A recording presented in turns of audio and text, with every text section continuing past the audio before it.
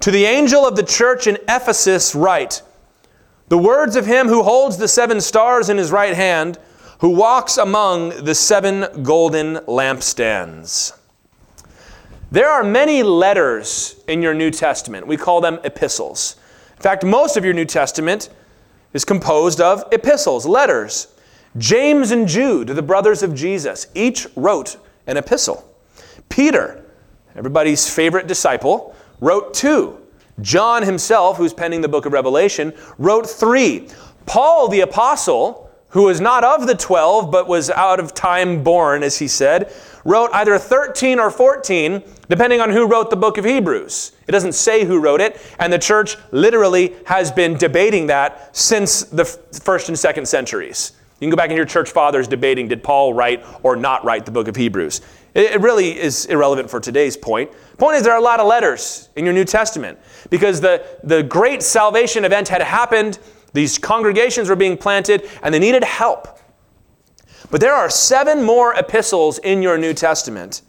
And Revelation chapter 2 and chapter 3 contain 7 epistles written by Jesus Christ himself. Let that sink in for a minute. Of all the authors of the New Testament, Jesus is one of them.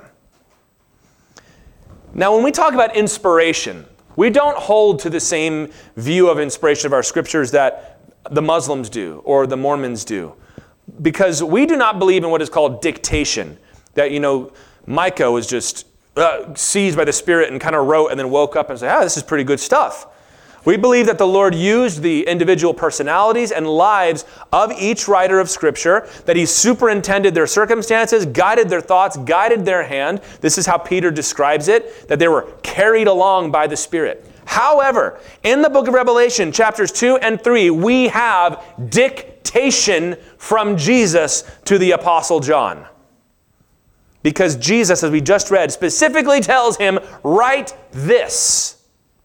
He did not put an impression upon his heart. He did not burden him with a message for the churches. He said, write down what I'm about to tell you. So we have 7 letters from Christ that for all intents and purposes might as well be written in those red letters if you had one of those Bibles.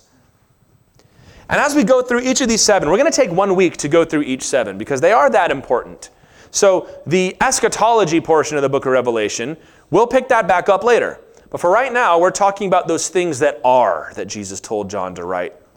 And as we go through these 7, there's a pattern to each of these letters. There's a very similar structure to each one, and some of them do not violate the structure, but they'll have one piece and not another, and comparing and contrasting them is one of the ways you study these 7. But we're going to begin by seeing the first piece, which is a command to write to the angel of the church in that city.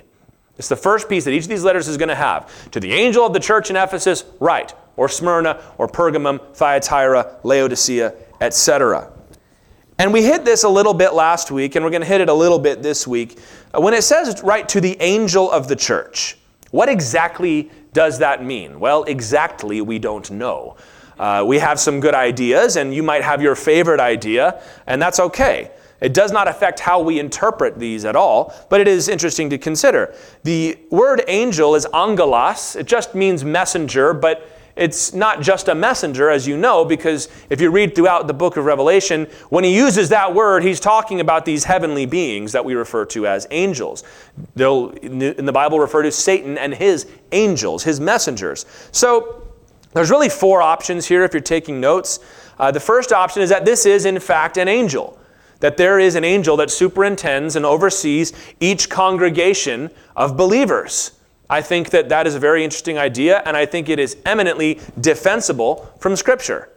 We'll talk about in the book of Acts that Peter's angel, they say, Peter's angel is here. It was actually Peter, but it reveals that they believed in some form of guardian angel, not in the way that we typically think about it, I would say, but that there is angelic oversight and protection of each of the churches. The weak point of this argument is, why is John writing a letter to the angel of the church? And who exactly is going to deliver that letter to the angel? And if it's just going to be read in the church and the angel will hear it, well, I mean, that's certainly possible, but that is the weak point of that point. The strong point is that you just take the word literally, which is always a strong point.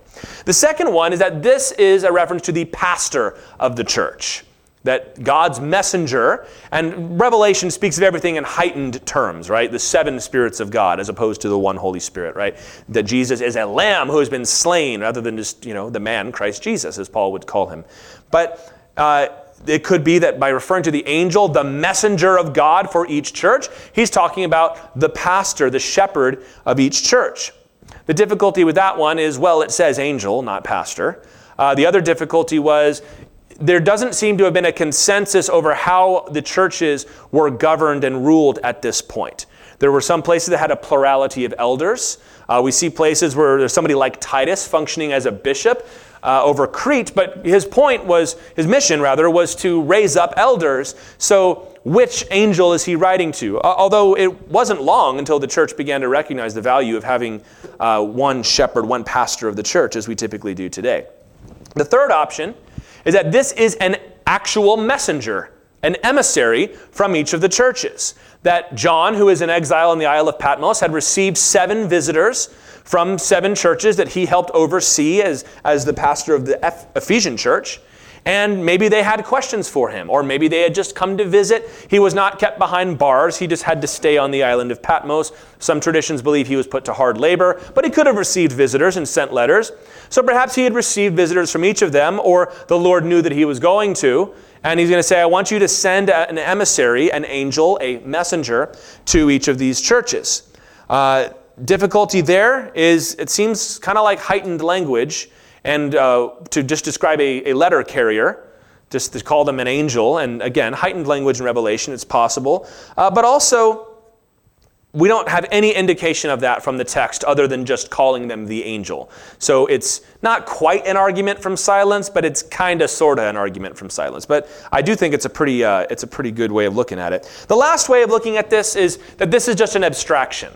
That when he says write to the angel of the church, he doesn't literally mean anybody in particular. He's just describing this is a special way of talking about the church, right? To the angel of the church. You might say the spirit of the church. Not the Holy Spirit, but like us together. Like our angel, our messenger. That the church itself is a messenger of the Lord Jesus Christ. I think at least that is true. That whatever he's writing to here, whatever it specifically designates, it includes the fact that he's writing to the whole church. These letters are not just to be written to one person, but to all the churches. And the weak point, though, of that is that in the symbolism we saw in chapter 1, the stars represented the 7 angels, and the lampstands represented the 7 churches. So in the symbolism we have here, the stars, the angels, are not exactly the churches, although there's a connection there. What do I think? I don't know. Take your pick. I really don't have a strong opinion on this one. I think that there's something to be said for each one of them. Do I believe each church has angelic protection and oversight? Yes, I do. Do I believe that the pastor and the leadership of these churches should have been the first ones to heed these words? Yeah, I do. Do I believe it's possible that John was writing to emissaries to go to the churches? Well, we know he was doing that because we have the letters right here in front of us. That God wanted him to send emissaries he couldn't leave to the churches. And does this refer in broad strokes to the church itself? Yeah, it does. So if we were having home fellowships this week, this would be a great thing for you all to get all angry and shout and flip tables over. But since we don't have them until next week, you'll just have to leave off, I suppose. Do that at home. But let's look at this first letter here. It was written to the church of Ephesus. All of these churches, these 7 churches, are in what was called Asia. And this is not the continent Asia as we think about it. This was the Roman province of Asia. All of these cities that we're going to read about are in modern-day Turkey, the western portion of Turkey. And the first one is to the city of Ephesus. Ephesus was a major city in this region. Not all of the ones John writes to were. But if Ephesus was, it was a metropolis. The numbers that I saw estimated anywhere between 175 to 250,000 inhabitants. So about 200,000 people lived in this city, which at the time was colossal to have that many people. It was a port city Although now, if you go and visit old Ephesus, it's 6 miles from the coastline because of erosion that filled in the harbor and the bay. And even at this time, there were constant engineering efforts to try to keep the port of Ephesus open because it was so important. So they've been dealing with changes in the environment to affect their economy for quite some time, it would seem. It was a free city, which means it was not Roman, right? Ephesus was not in Rome. Rome was in Italy, as we'd call it today. But it was a free city, meaning it was largely self-governed. Rome would let them govern themselves and would not really bother them as long as the taxes continued to come in and so on. The step up from that was something called a colony, where it was this city, even though it's not in Rome, is governed as if it was Rome. And everybody there is a citizen and so on. But this was a free city, so it was given a lot of leeway from Rome. And it was home to the famous Temple of Artemis, which we have an artist rendering on the screen for you there. This was one of the 7 wonders of the ancient world. It had these enormous columns, some of which are still standing today, which tells you how well it was built.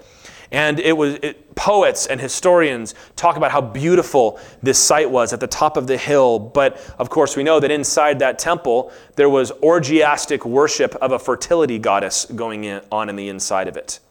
And if you look at even some of the idols that they would sell of this goddess, they're grotesque looking. They're pornographic, but like to an extreme and unsettling degree, because that was what they were doing. They had temple prostitutes who were priestesses, because if you were having sex with this priestess, she represents the goddess, so it's like you're having communion with the goddess. Isn't that a great way to justify sexual immorality?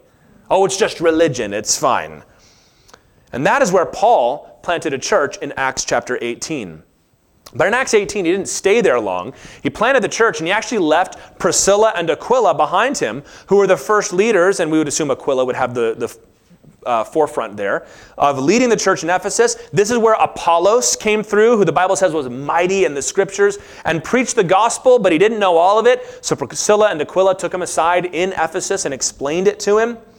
And eventually, Paul did come back, and he ministered there for 3 years, which is the longest we have on record of Paul staying anywhere during his missionary journeys. Second place was Corinth, 1.5 years. So Paul stayed in Ephesus twice as long as he stayed anywhere else. And the gospel was so effective in Ephesus that nobody was buying the little silver idols of Artemis anymore, or Diana, to use her Roman name. Nobody was buying them.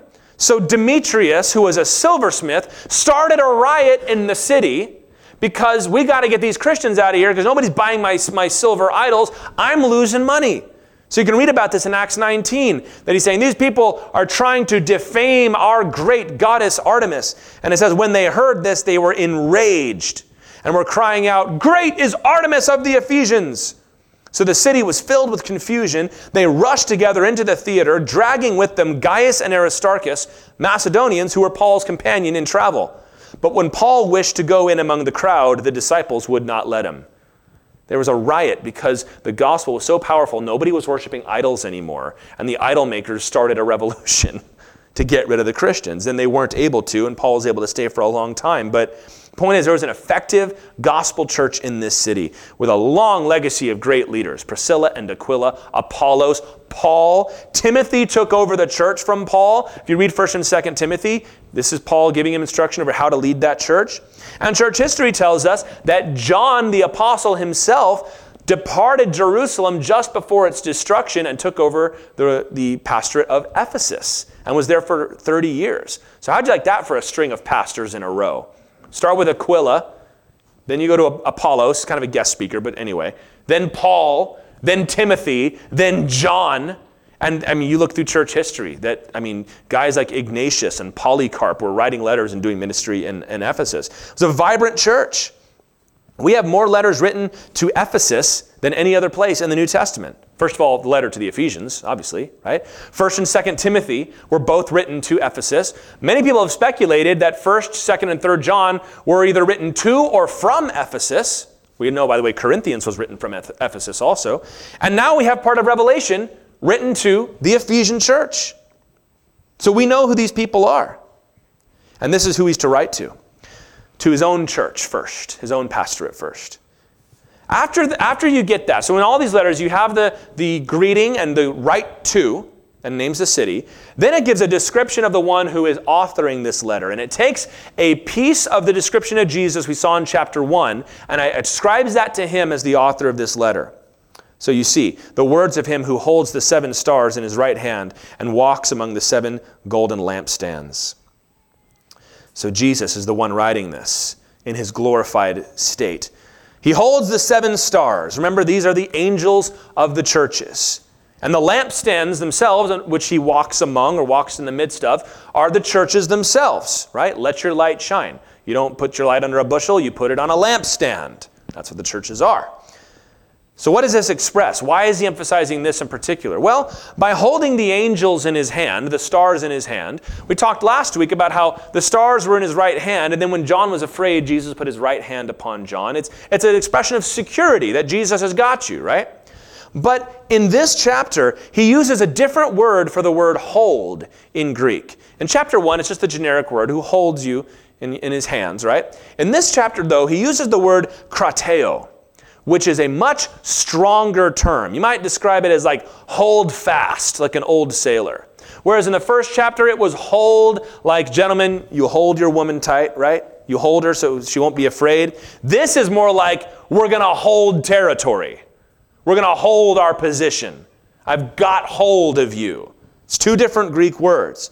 So this is not just expressing security. He's here expressing authority. You're in my hand. I've got you in the palm of my hand. We still say that today, don't we?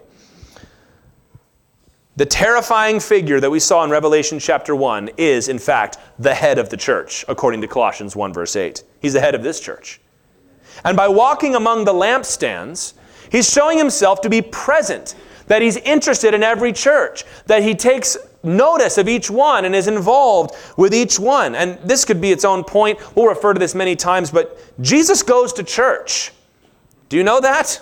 Jesus is not distant from the churches. By his Holy Spirit and in their triune perichoretic relationship, he's here among the churches. How many churches right now are having congregation, having service across our city? Jesus Christ is walking in the midst of all of those lampstands. He's present among each of them. He's interested. He's not distant. And so many people say foolish things like, and this is not the point of the message, just important though, say foolish things like, well, Jesus died for sins, but the church was man's idea. No, it was not. Jesus said in Matthew 16:18, I will build my church. And here he is writing letters to the churches acknowledging, I'm the one that holds you, and I'm the one that walks in your midst. He's the one who builds the church, and the gates of hell will not prevail against it. So once again, we have comfort that he walks in the midst of the lampstand, that he's here. But there's also a measure of authority there too, that he's here. Y'all know that when mom and dad were at the grocery store and you were home by yourselves, you did things you ordinarily would not do when dad was walking in the midst of your lampstands. There's authority there. Kind of like you drive different when there's a police officer behind you. Not anybody here doesn't do that, but I've heard stories. But there's also a sense of fear and dread. We saw this a lot in the Gospel of Luke, that when Jesus did an amazing miracle, people would be afraid because they realized God was here. God was here. And you know what I was doing last night, but God was here. And Jesus has something to say to the churches. Before we move on, and I will take a day where I will address this more directly, but today I have something else that I want to focus on. There is a very common popular view, especially among conservative evangelical Christians, that the 7 churches in Revelation are an allegory for the 7 ages of church history. And that the first one represents the age from the time of Christ's ascension up into the first serious persecution that came upon the church. I really like that idea, and I have preached it before. I am not certain and confident that it is justified from the text. And we will take another day to look at this. When you try to lay it out, it's like, man, that sure fits real tight, but here's the problem. Christians have been doing this for a long time, and they have to constantly be adjusting what the eras refer to.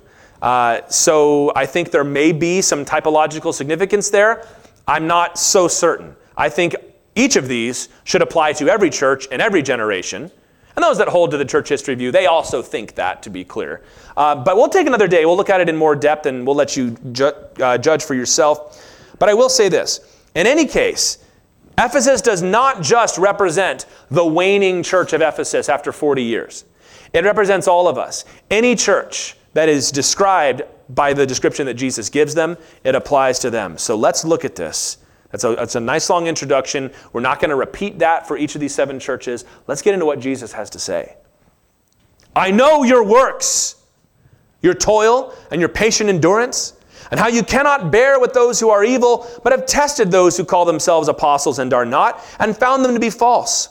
I know you are enduring patiently and bearing up for my name's sake, and you have not grown weary. Pause right there. The next step that comes in each of these letters is a commendation, except for in a couple instances where Jesus had nothing good to say about the churches. But in most cases, there's a commendation. He's going to say, this is something good about you. Always beginning with that phrase, I know your works.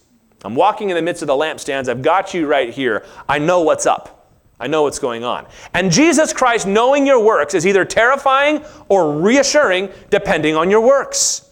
If you're being falsely accused by people, and Jesus says, I know your works, you go, well, at least God knows what's right. But if you've been fooling everybody, and Jesus says, I know your works, you kind of sink down in your chair and go, oh no, he knows. Yeah, he does.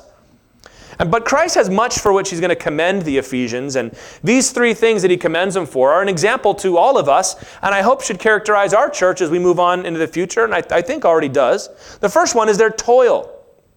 Toil means labor, means work. The Ephesians were hard workers. Romans 12:11, Paul warned the church. He said, do not be slothful in zeal, but be fervent in spirit. The Ephesians had this one down. They were not lazy in their zeal. They worked hard. They threw themselves heart and soul into the work that God gave them. Colossians 3:23 says, whatever you do, do it heartily as unto God, not unto men. They did that. Every congregation needs to have a culture of service. That you do not just come to service, you come to provide service. You're not just coming to the church to be fed, you're also coming to the church to feed. You're coming to help edify. You're not just coming here to be built up, you're coming to build up.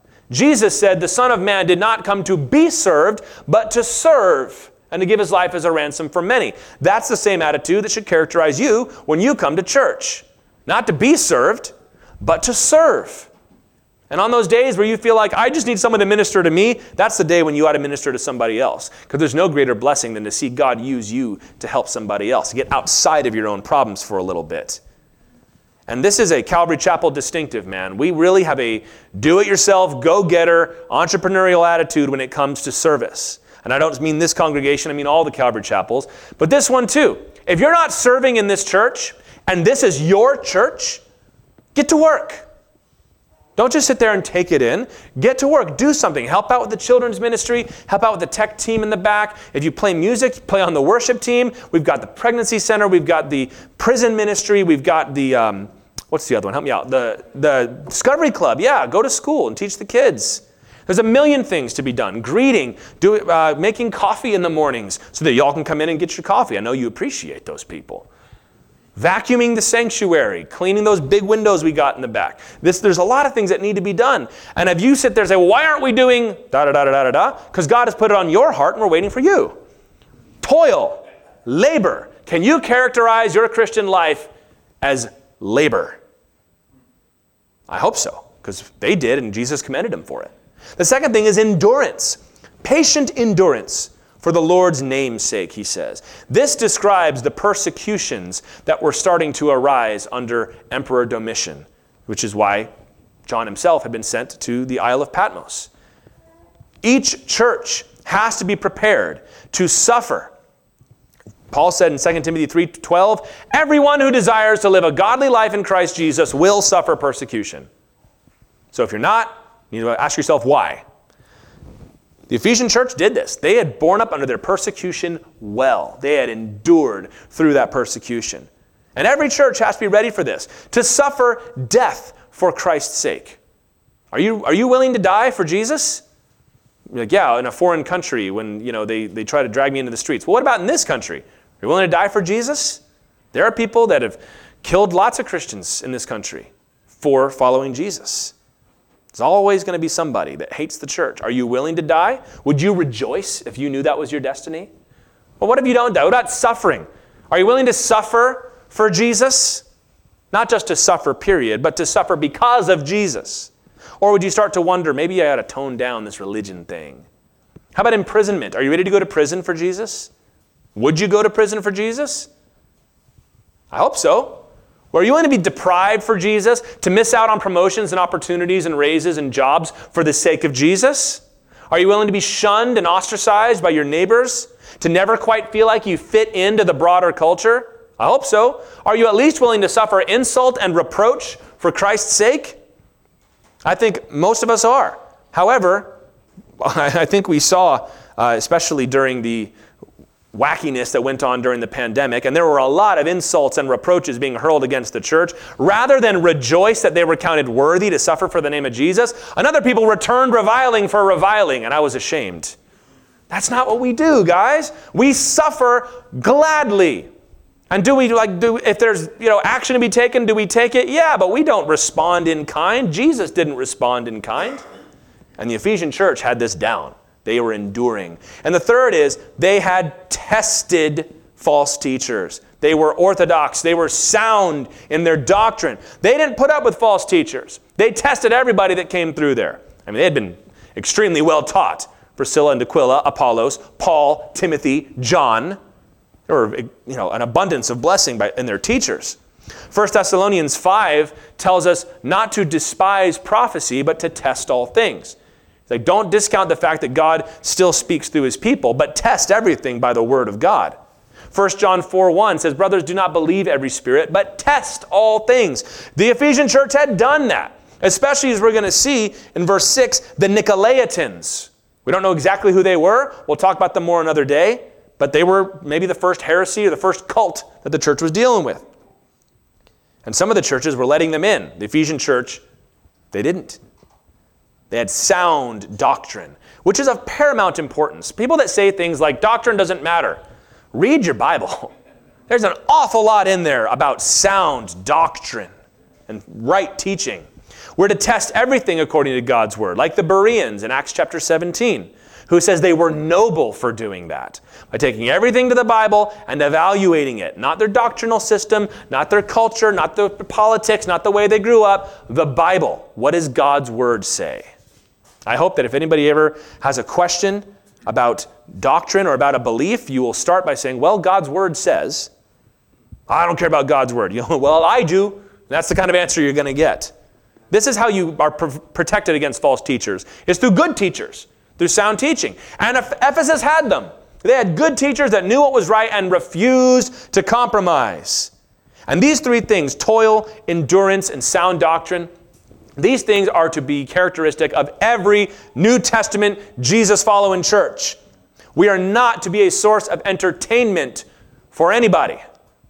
Well, I'm going to go to church and hear a good speech and hear some rousing music and get my kids a little religion and we'll go on home. And we'll go to the next thing. Got the day off anyway. That's not what we're here for. We are a spiritual community safeguarding the truth of the gospel, come to grow together so that we continue to proclaim the message and become more like Jesus. That's what the church is. It's not very slick. It's not very attractive to most people. To those that are being saved, it absolutely is attractive. It's all that they want. But we're not here to do those things. We're here to labor and endure through suffering, not to avoid it by any means possible, and to test all things. So all of this demonstrates that Ephesus was a fine church. They were doing well in many very important ways. And in fact, if most folks were to look at the church of Ephesus, they'd say, right on. You guys have got it exactly right. That's the kind of church we need to be like. And in many ways, you'd be right. However, as important as all of those things that I just described are, labor and service to the Lord, endurance of persecution, and sound doctrine, it was not enough. They were missing a crucial piece that trumped all of those things. Look at verse 4 with me. But I have this against you. I know your works, but I have this against you. That you have abandoned the love you had at first. This is always the next step, the correction. And there are some churches here that are not going to even need to be corrected by Jesus. Ephesus did. And the ESV here gives us a dynamic translation by saying you have abandoned the love you had at first. The older translation is exactly what the text says. Not that this is incorrect, but the actual wording. You have left your first love. You left it. That word for leave can even mean sent away. But I think leave is the proper sense there. You've left your first love. You've left your first agape. You know that word, I hope. This is that unconditional love that Christians are to have. And there's three options here. I'm not going to spend a lot of time on this. What love is he talking about? Is this, first of all, the love for Christ? Is that the love that they've left? Number two, is it their love for one another that they've left? That they've got all this stuff going right, but they're just loveless people? Or number three, is this just love in general? Just as a characteristic that, all of the above, you've lost it. All those things matter, and the Bible talks about each one. But I think in this case, it's pretty clear that the love for Christ is what is in focus here. Because Jesus is the first love of a Christian. Not only is it the first in order that you first experience as a believer, but it's also to be the first in importance at all times. Matthew 22, Jesus was asked by a sneaky Pharisee, "What is the most important commandment in the law?" And Jesus said to him, "You shall love the Lord your God with all your heart and with all your soul and with all your mind. This is the great and first commandment." We studied that quotation, the passage it comes from, on Wednesday. Deuteronomy chapter 6, verse 4. "Hear, O Israel, the Lord our God, the Lord is one, and you shall love the Lord your God." That's the first commandment. And that was such a true thing. The Pharisees and Sadducees didn't even argue over that one. Like, okay, well, I'm with you on that, I suppose. Not that I like agreeing with you, Jesus, but I would agree. We discussed it. It is the love of God, and thereby knowing what we know now, thereby Christ, the love of Christ, that is to characterize the Christian more than anything else. The most important thing about you as a Christian is to be your love for Jesus. Consider this from John's perspective. At this point, John is a prophet. He's going to see visions of the end of the world.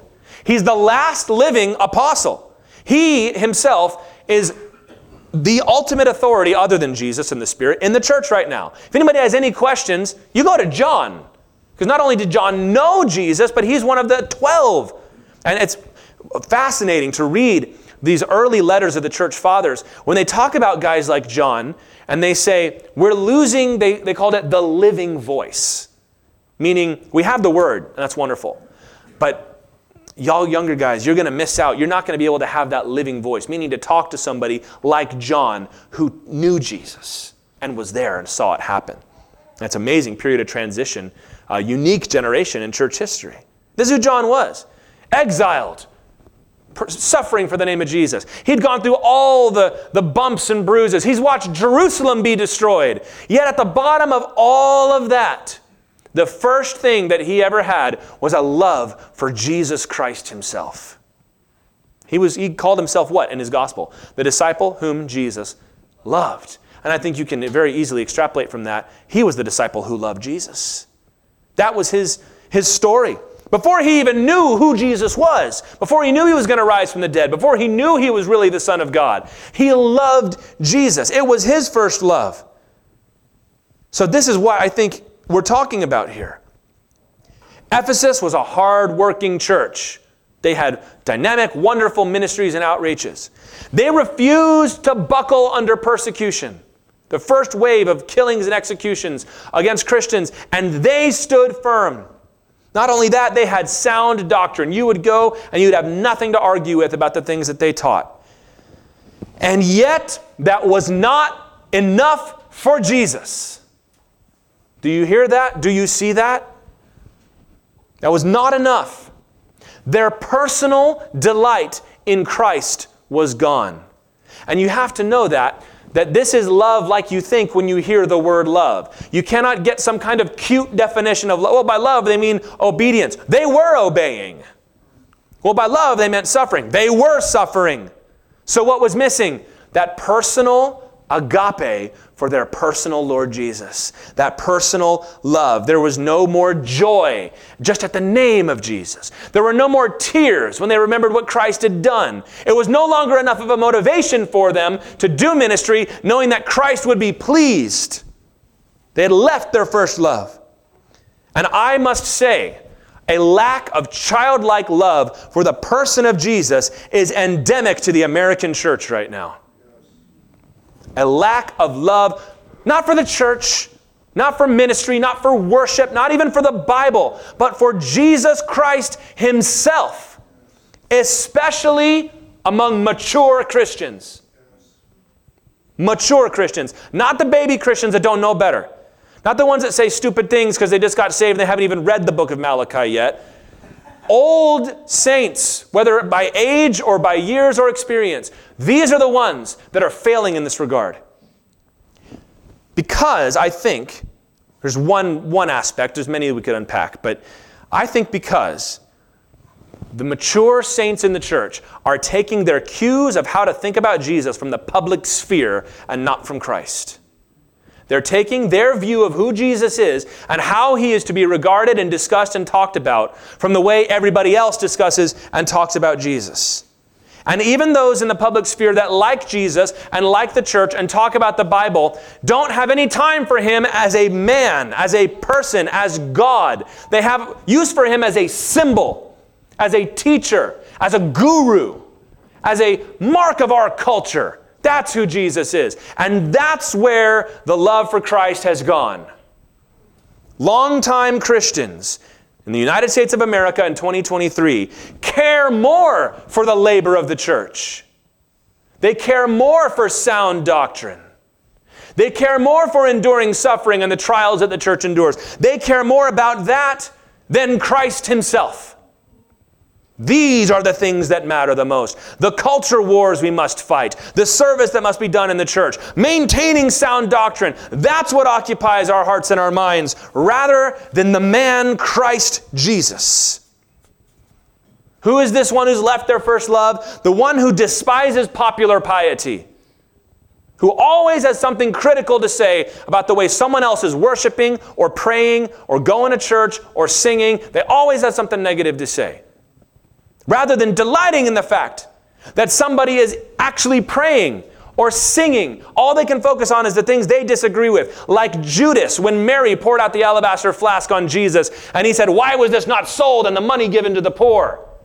People that say things like, "How dare these mega churches have lights and music? Don't they know that there's people starving?"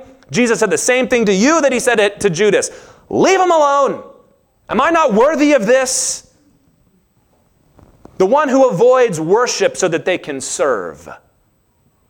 This can be a very small thing or it can be a very large thing. The person that says, "I really don't have time to attend prayer and church because there's just too much work to be done. There's too many trips to go on. There's too many rallies to attend. There's too many actions that need to be taken for me to go here." It's easier to get Christians to rally for a march about prayer in school than to get 1% of them into an actual church for a prayer meeting.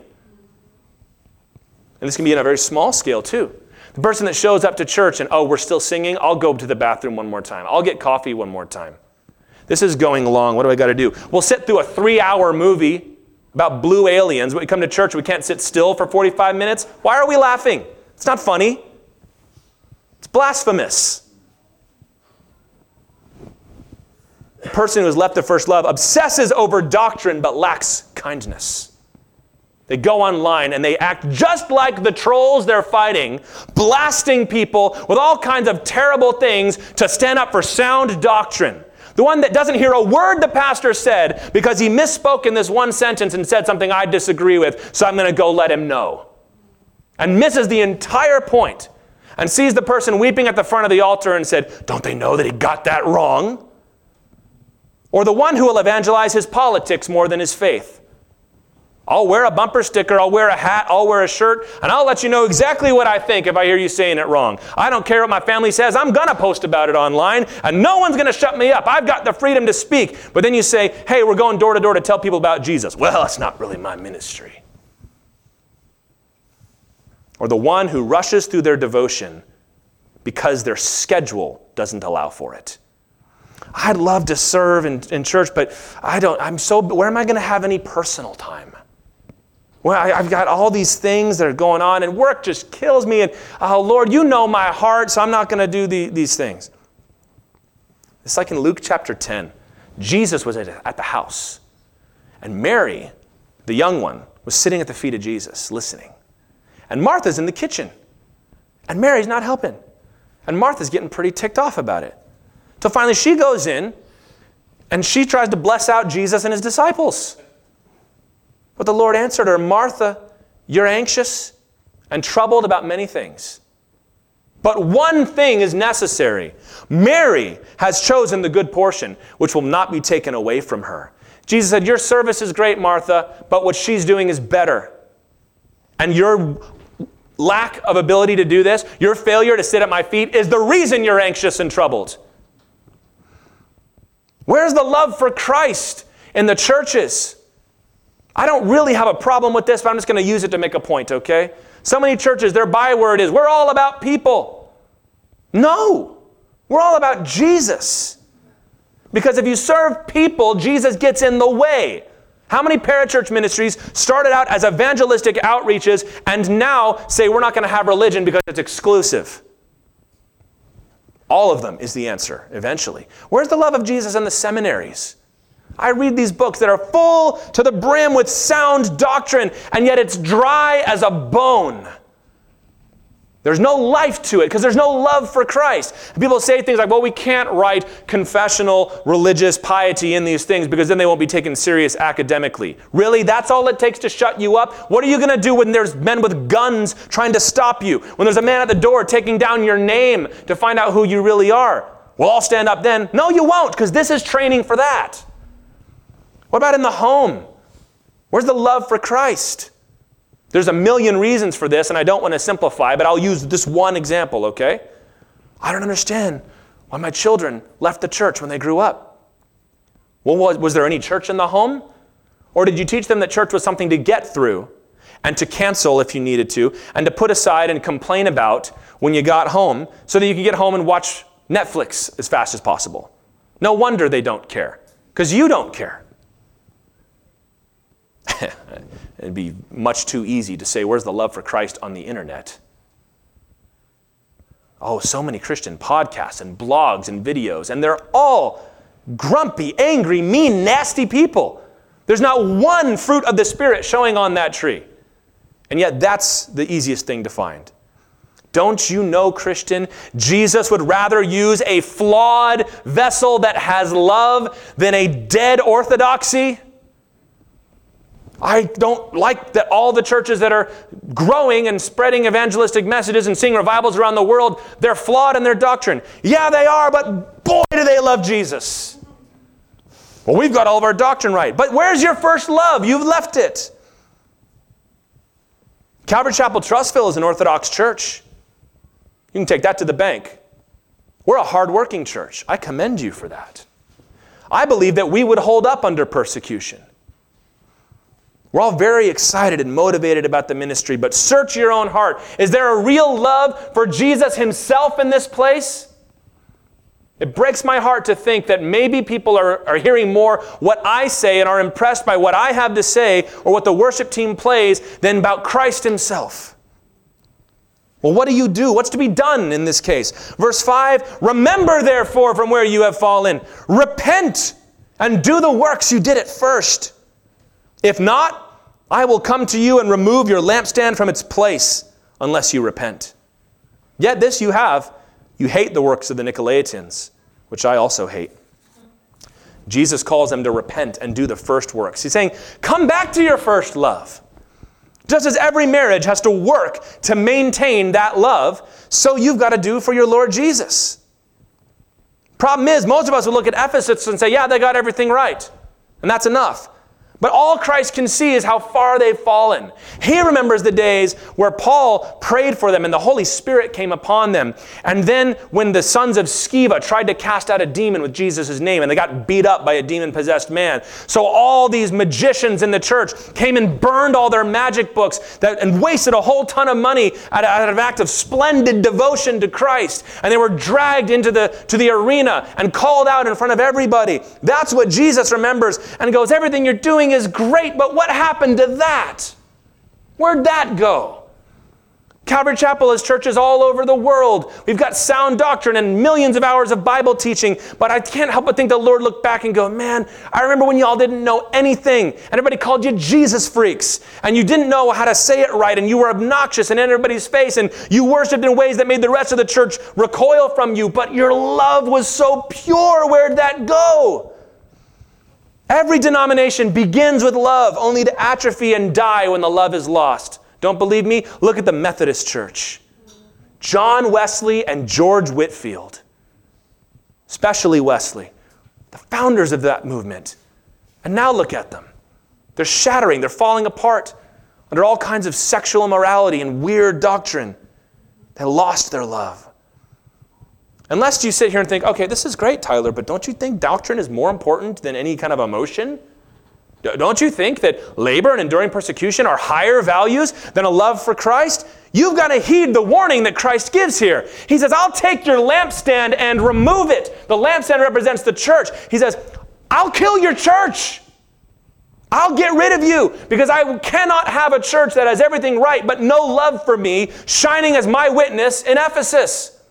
I refuse to let that happen. I won't let a dead church represent me. That's what Christ said, not me. He says, I withdraw my blessing. I'll withdraw my sustaining power. The Holy Spirit will be removed from your midst, and the church will die if you do not repent. Of what? Of lack of love for Jesus. Not false doctrine, not buckling under persecution, not laziness, but a lack of love. Jesus said in John, I am the vine and you are the branches. Whoever abides in me and I in him, he it is that bears much fruit. For apart from me, you can do nothing. If anyone does not abide in me, not my doctrine, not my church, abide in me, he is thrown away like a branch and he withers, and the branches are gathered and thrown into the fire and burned. The word abide means to continue, to remain, to stay, to keep going. Those that do not continue into that first love will be cast into the fire. Christ himself has sworn that. And you say, well, what about eternal security? What about it? Christ doesn't promise eternal security to people who leave their first love. And you can theologize that however you want. There it is in the scripture. He says, repent or I'll remove your lampstand. There is no security given to those who depart from the pure love of Jesus. Why? Because salvation is through Christ alone. And I'm going to be very careful how I say this. Please hear me. All right? Don't misread this now. It's not even the works of Christ that save you in comparison to the person of Christ. It's not just having the right faith in the things that Jesus did, because Satan gets that one. He knows what the cross meant. He knows what the empty tomb meant. It's faith and love for the person of Jesus. It's throwing yourself at his feet and calling him Lord. You're never going to twist Jesus into a full Nelson and say, my love for you isn't very strong, but I believed all the things you said, so you have to let me into heaven. That's never going to fly. I'll remove your lampstand from your place, he says. And those of you here who are getting excited by my proclamations this morning, get them, Tyler, yeah. That's what the church needs to hear. That's what the world needs to hear. This is the kind of preaching we need more of. Examine yourself first. You who feel the church has gotten too sloppy, too lax. Are you more concerned for the culture of the church you're losing that you're used to, or for Christ himself? If you're more excited to see the sinner get slapped than to see Christ glorified, then you too need a rebuke. It does not matter your doctrine or your endurance or your ministry if you are not first a lover of Jesus Christ. There are many that have been willing to die for the name of Jesus, not for him, but because it represented their culture, and they were proud of their culture. Do you think such a person was welcomed into heaven? They were not. Depart from me, you worker of iniquity, the Lord said. I never knew you. Love for Jesus is not something you work on or struggle with or get around to eventually or outgrow, God forbid. It's the only thing. Paul said in 1 Corinthians 2:2, I have decided to know nothing among you except Christ Jesus and Him crucified. That's the gospel. Christ and Him crucified. Not morality. Well, the church teaches good morals. The world needs it. Look at all this crazy sexual stuff going on. We need good Christian morals. Yes, but that's not the gospel. Or how about this? A gospel of miracles. God's going to fix all your problems. Just come to Jesus. That's what you need Jesus for. He'll heal your body. He'll get you your money. He'll do whatever you need. That's not the gospel. Or a gospel of motivation. I just need a reason to live my life. That's not what this is. If that's what you want, go somewhere else. That's not what this is. This is Jesus Himself as Lord. You've got to return and do the first things. Just think about it. What characterized those days of your first love for Christ? Do you remember? The joy that filled your heart for Jesus. I'll remember. I will always have the benchmark of my first love for Jesus at the summer camps I used to go to as a high schooler, where I learned how to worship. I learned how to do my devotions. I learned what it meant to be around other people that were focused on Christ. And I look back on those days, and I think about all the other people that were with, my dear friends, that were all there in the same room with me. And all I thought were having the same encounter and experience. And they're all gone. And it feels like it's just me. And I think on that, and it just makes it so much deeper. I'm like, Lord, you handpicked me and you called me out of that. That's my first love. So if you feel yourself start to losing it, what do? Go back and do what you were doing then. It's not that the commendation was not good, but that they were being Marthas and they missed being Mary. Where is the delight in your life of the person of Jesus, aside from all of His benefits? Like David in the field, writing songs, the Lord is my shepherd, I shall not want. No expectation or hope that he would ever be king or the father of the Messiah or any such thing. When he was just out in the field, worshiping and delighting in the Lord his God. And that's why God said, that's the one that I want to be king. Where is that delight? All these people that want to use the church and the Bible as a marketing tool for their team of social whatever. I never hear anybody talking about the person of Christ. I never hear anybody talk about who Jesus was. They just talk about what He represents. And that's not enough. If America and the church in America is to be judged, it will not be for our doctrine, because we got sound doctrine. It will not be for our labor, because we work harder than anybody else. We send out more missionaries than everybody else. We have more love projects around the world. It won't even be for persecution, because y'all know what Americans are like. And you start pushing us down, and we push back.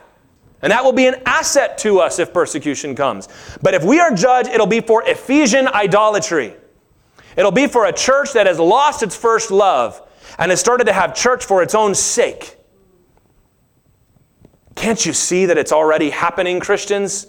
That the winnowing fork of Jesus is in His hand, and He's tossing the church to blow the wind of the Spirit on it and see if there's anything left to be saved, anything worth saving. I believe with all my heart that that is what is going to happen. God is going to pour out His Holy Ghost upon this church. The wind is going to blow upon these dry bones and see if they live. And there might be a wonderful reaction and a response, but that's not going to be the test. The revival is not the test. It's when the revival ends, that's when the test comes. Is there anything there? Are there any roots? Yes, we've got to hate the Nicolaitans. We've got to have sound doctrine. Yes, we've got to labor. But we must love Christ more than we hate anything else. If your entire religion revolves around anti-woke church stuff, that's not enough. If your entire religion revolves around getting the doctrine exactly right and defending the way you grew up doing it, that's not enough. It's Christ and Him crucified. And today you've got to leave the things behind that you have accumulated since your pilgrimage began. Because didn't everybody's day with Christ begin with leaving something? You've got to leave the old life behind, die to yourself that you might rise and walk anew in Christ. If you do that, verse 7 gives us a promise. He who has an ear, let him hear what the Spirit says to the churches. To the one who conquers, I will grant to eat of the tree of life, which is in the paradise of God. The final portion of each of these letters is the promised blessing to those who overcome, the tree of life, which of course was in the Garden of Eden, providing eternal life to anybody who ate of it. We're going to read about it at the end of Revelation in heaven. If you repent, you will have the opportunity to live forever as God always intended. And that's what conquer means, to endure to the end and finish. Lovelessness will cause you to fail in that journey. That's what the Spirit is saying to Calvary Chapel this morning. We have got to be characterized by a love for Jesus, the person of Jesus, the person of God the Father, the person of the Holy Spirit, our triune God, that's what gets us up in the morning, not any subsidiary thing. Because do you know what? I cannot help anyone. I have nothing to offer any of you. I can't talk to your kids for you, or your grandkids, or your parents. They'll listen to you. No, they won't. I have nothing to say. All I can do is introduce you to Jesus. Not as a magician to fix everything for you. Not as a lucky charm to keep you from bad luck. Not as a philosophy to follow, but as the living God made flesh, who died for you and loves you with an everlasting love, and sent me here today to plead with you to return to your first love. I reject and abominate the way we've allowed the world to frame how we view Jesus. We have answers for all the world's questions, but they don't know what questions to ask. Paul said in Philippians, whatever gain I had, I counted as loss. Why? For the sake of Christ. Not for the sake of heaven, for the sake of truth. Or is there any such thing? For the sake of Christ. Indeed, I count everything as lost because of the surpassing worth of knowing Christ Jesus my Lord. For his sake I've suffered the loss of all things and count them as rubbish, in order that I may gain Christ. It was Christ from start to finish for Paul. He never got over the road to Damascus. He never left his first love. He never got over that. And there were people all around him probably telling him, Paul, you got to move on and grow up to more mature things. And Paul says, what do you know of maturity if you've lost your love of Jesus? It's time to return, Christian, lest your lampstand be removed. But speaking of lampstands, that's the good news. That Christ indeed is right here in our midst, speaking to you, calling you, that he might draw you to himself, so that he might restore you, so that he might light that fire again in you. Fear him, fear Jesus, but fall at his feet so that he can draw you closer to himself. He will not reject that faintly burning wick that's about to go out. This generation does not need any more activists, whether they're Christian activists or whatever, or theologians or any such thing. It needs lovers of Jesus Christ. It needs somebody that is outside of everything that's going on. And when all these things are brought to them, all we can say is, do you know Jesus? Well, I believe in the gospel. That's not what I asked. Do you know Jesus? I think I do. What do you mean you think you do? I know Jesus. And I love him so much. Look what they did to him at the cross, but he did it for me. What could I do other than love him with everything I've got? Leave your net like John did. Leave your water pot like the woman at the well did. Pick up your bed and walk and just follow Jesus, Christians.